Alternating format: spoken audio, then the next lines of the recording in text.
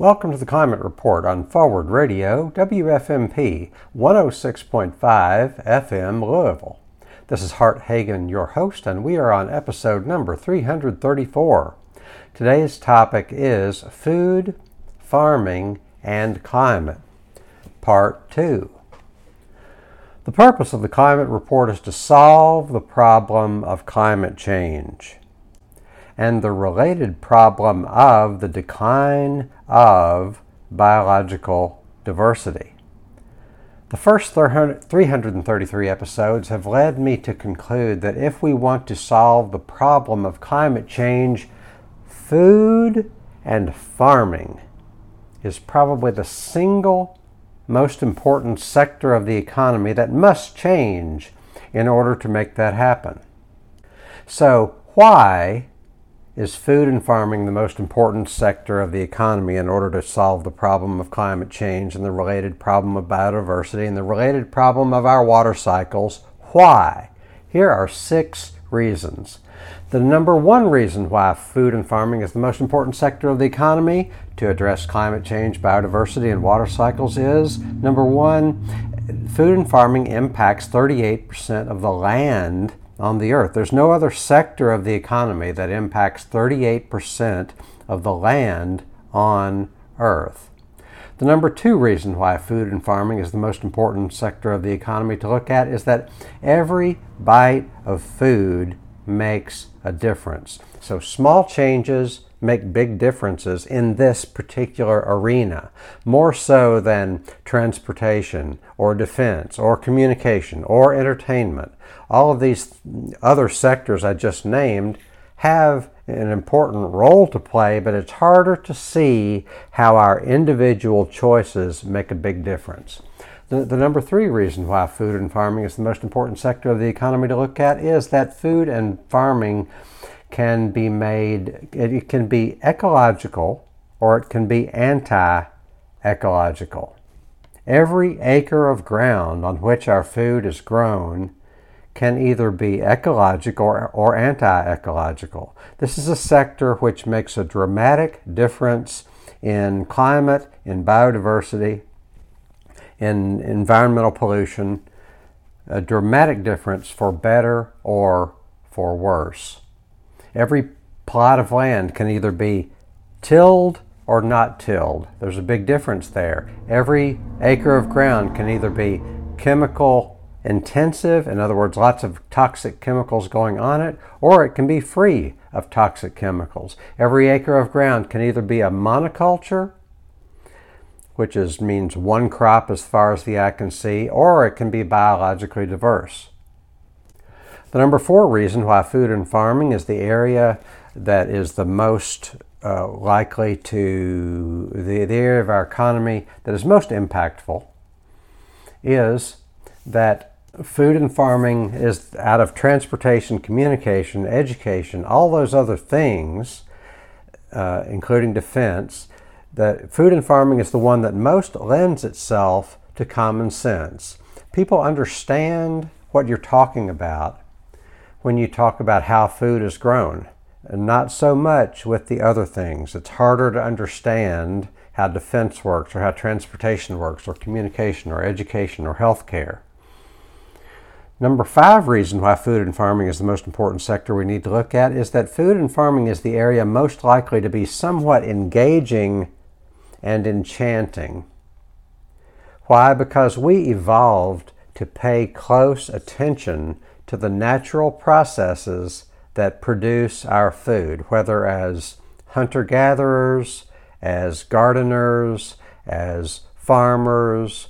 We evolved to pay close attention to the natural processes that produce our food. So there's a part of us that feels like we have come home when we're in a garden or when we're on a farm, not just any farm, but a farm that is somewhat natural, biologically diverse, etc. And when we engage with the land, when we engage with the people who are producing our food, when we engage with the food itself, with the plants and animals that will become our food, it feels good. It feels like we've come home. The number 6 reason why food and farming is the most important sector for us to look at in terms of solving climate problems, problems with biodiversity, etc., is that food and farming is the area of our economy that can most readily become local. It's harder for our transportation system to be more local because in the foreseeable future we're going to need cars, and cars are a non-local phenomenon.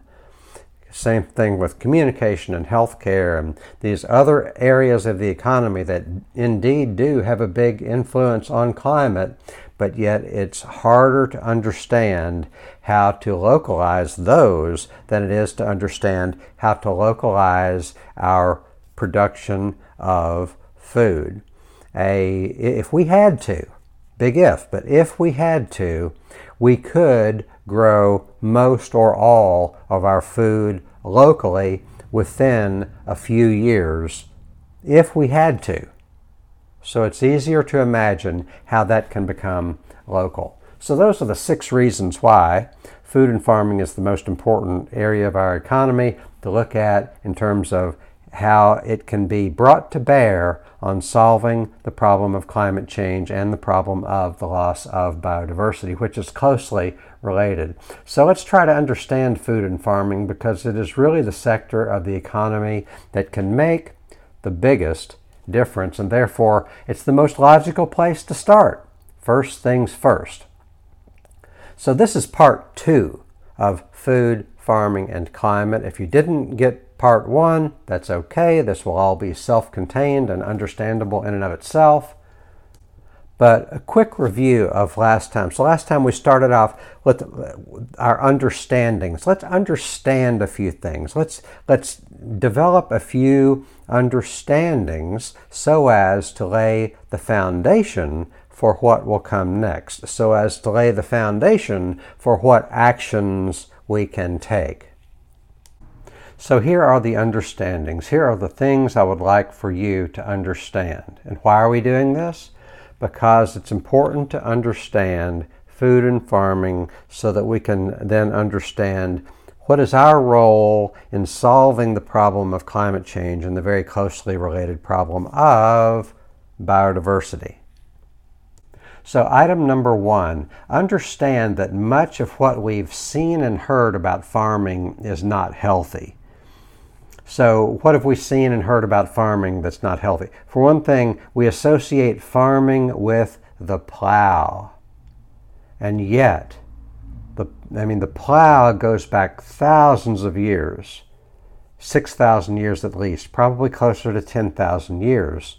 And the plow is something that we associate with farming, and yet the plow is unnecessary and destructive. So plowing or tillage is not healthy and is not necessary. Next item, chemical fertilizers are not healthy and are not necessary. Let's understand that when they talk about, there's a fertilizer shortage on the world markets because of the war in Russia and Ukraine, well, that's a kind of fertilizer that we don't need and should not want. We should want an entirely different system for producing our food. Item C here, under the heading of much of what we've heard and seen about farming is unhealthy, is that pesticides are not healthy and are not necessary.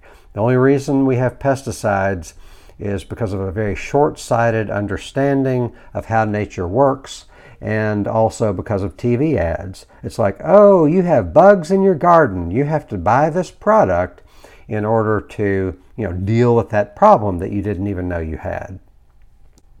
Item number 1D is monocultures are unhealthy. What do I mean by monoculture? A monoculture is like corn as far as the eye can see, or soy as far as the eye can see, or pigs as far as the eye can see, except they're indoors, and cows as far as the eye can see, and nothing but cows. No crops, no nothing, just cows, and then grain being shipped in from who knows where. That's a monoculture.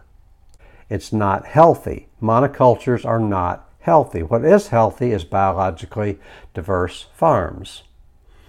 Item 1D under the things that we associate with farming but are not healthy is, or 1E, is overproduction. We have overproduction. Farming, our farmland is being exhausted because of overproduction.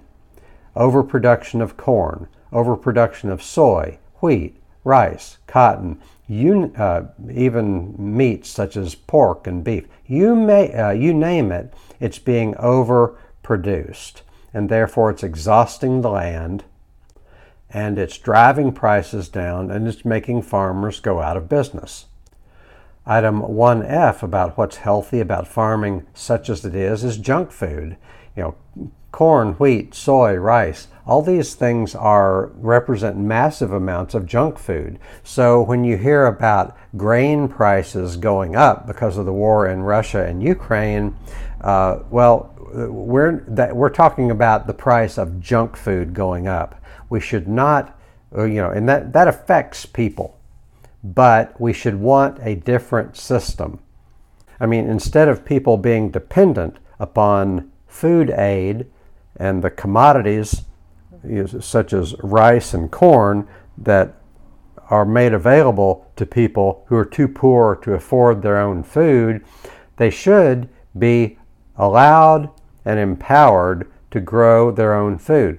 There is not a country in the world where it's not possible to grow enough food, or at least most of it, for that population. This includes Africa, which is a continent, not a country, but Africa has more than enough fertile land to grow its own food, and yet we have been meddling in Africa for time immemorial, and they're simply not being allowed, encouraged, or empowered to grow their own food. That is what we should want, instead of just shipping them junk food from who knows where, probably another continent. Item 1G, as far as what's dysfunctional and unhealthy about our current food system, is that much of our farmland is not even used for food. If you think of corn being grown for ethanol, which is fuel, and it's a very wasteful process, it's a very carbon-intensive process, that is an example of where land and labor and energy and capital and ingenuity are being used to grow something that is not even food.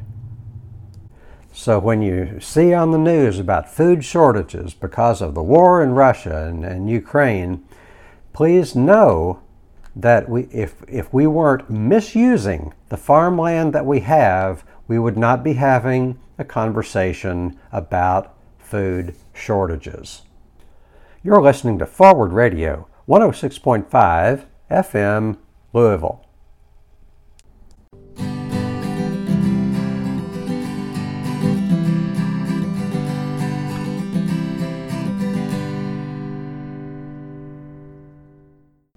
So that was item number 1 in our understandings to lay the foundation for what will come next. Item number 2, please understand that the federal government is big in the business of incentivizing the wrong practices, such as those listed above.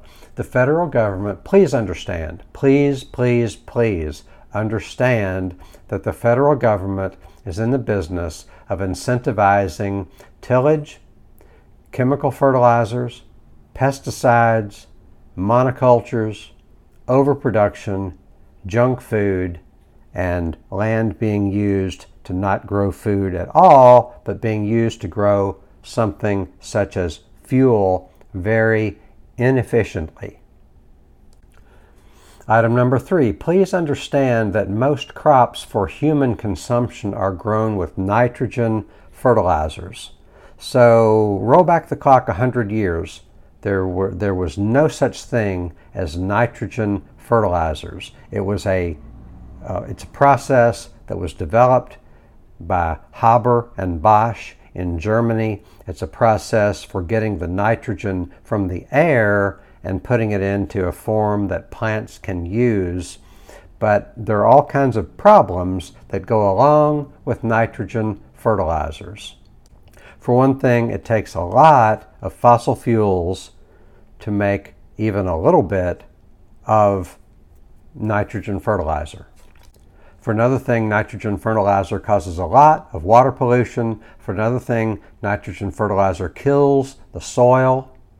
So please understand that most food is grown with nitrogen fertilizers, and nitrogen fertilizers are bad from a climate standpoint, they're bad from a standpoint of water pollution, and they're bad from the standpoint of nutrition.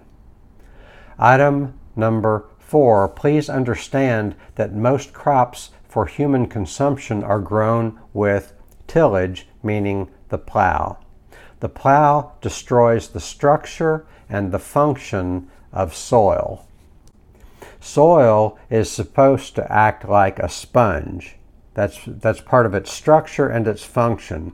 So the structure and function of soil is such that it is supposed to act like a sponge so as to absorb water and also absorb air.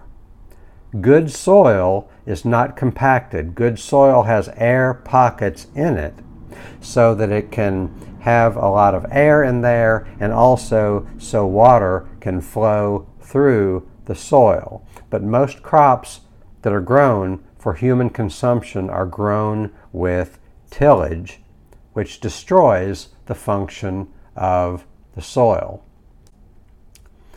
Item number 5, please understand that healthy soil is teeming with life.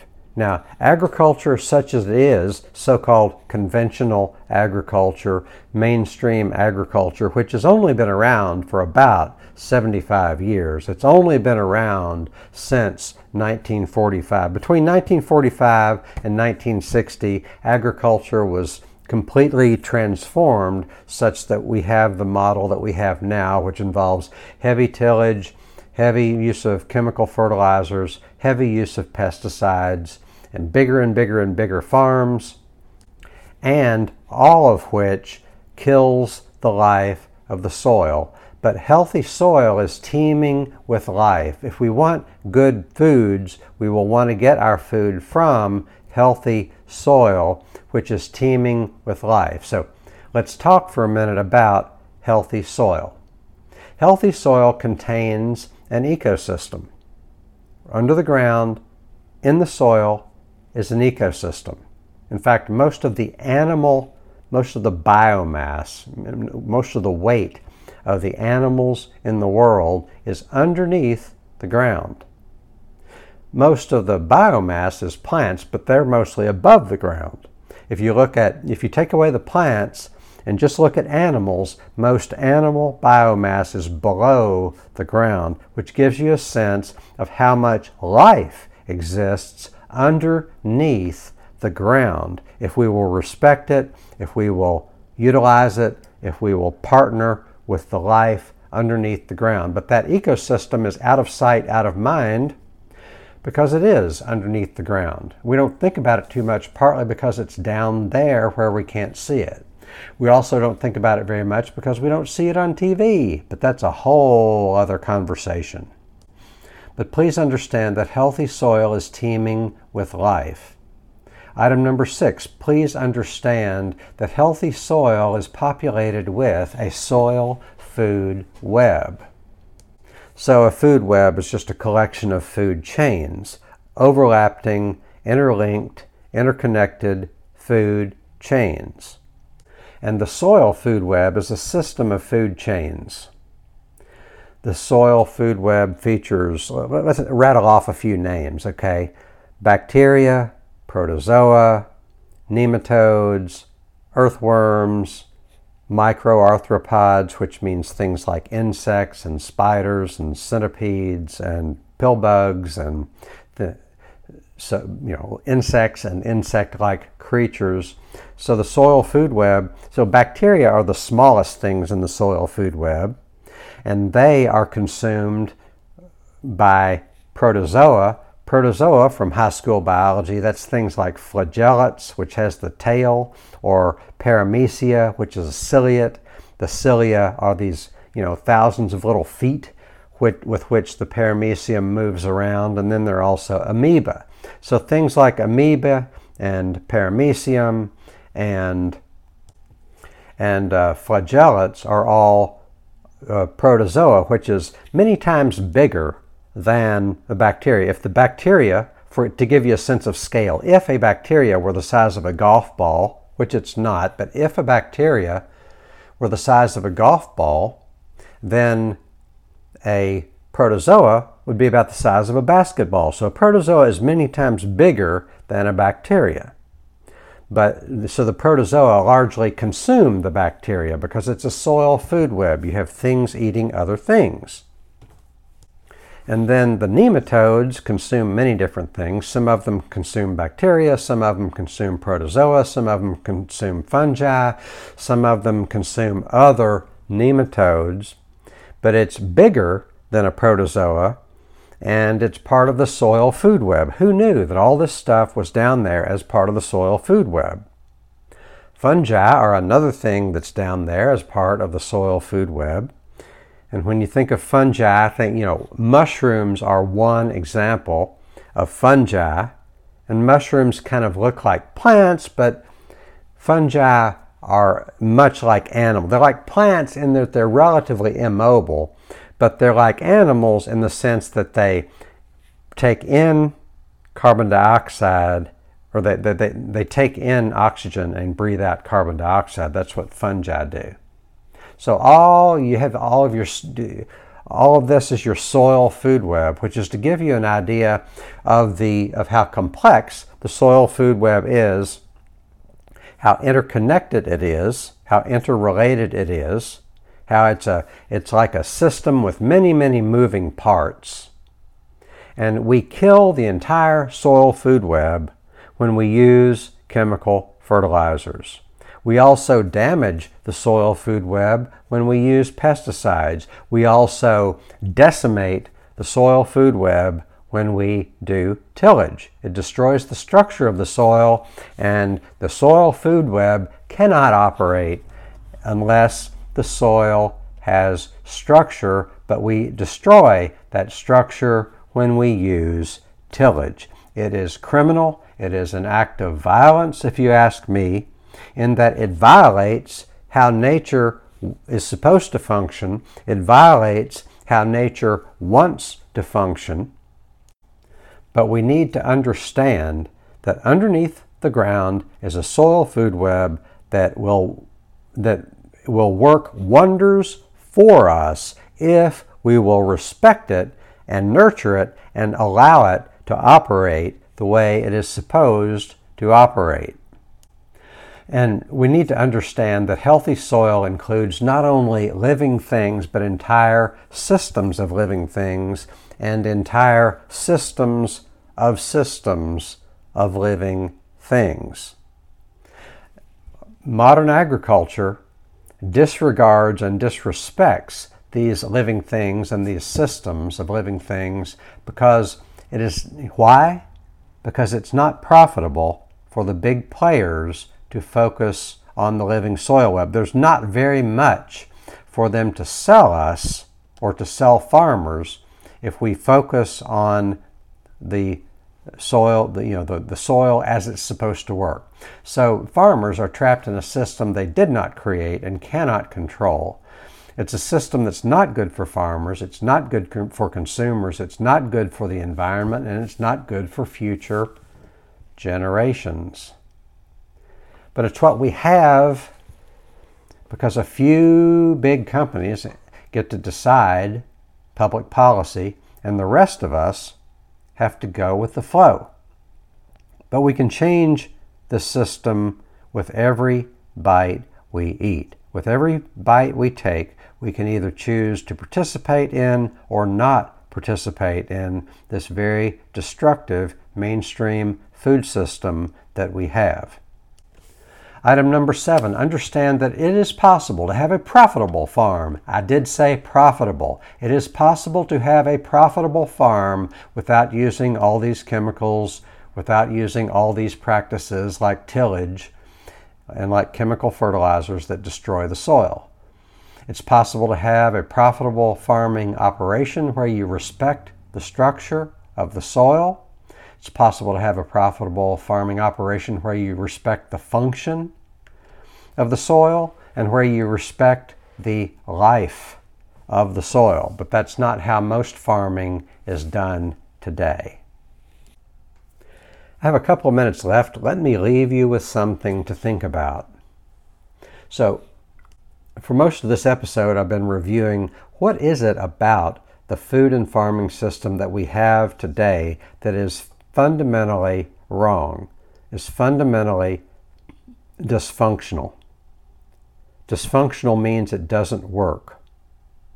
Actually, it does work in some ways because it works to make a few people rich, but it does not work to deliver nutritious food to us, and it does not work for clean water. It does not work for kindness to animals. It does not work for farmers. It does not work for local economies. It does not work to give the consumer power over what we eat and what we buy and what we put into our bodies. It aims to make a profit at the expense of all those things. So we need to think about how, bite by bite, we can have a different food system. And here's what we can do. And we will talk about this more at length next time. Next time we'll, what we can do. Item number 1, learn how farming works. So we've been doing that on this episode. On YouTube, we can look up people like Gabe Brown and Joel Salatin, and Jeff Lawton. Salatin is Joel Salatin, Jeff Lawton, Geoff Lawton, Lawton. So we can not only learn how farming works, but we can also buy locally. We can grow some of our own food. We can learn how the soil works. If you're a homeowner, you can treat the soil with respect by mowing less and growing more. Let things grow.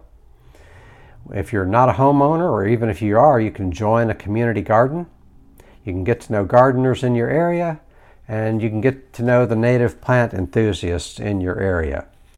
But what we can do is we can engage with the system that delivers our food, and we can even participate in the growing of some of our own food. That's all the time we have. I'm really happy that you joined me. Have a great day. Bye-bye.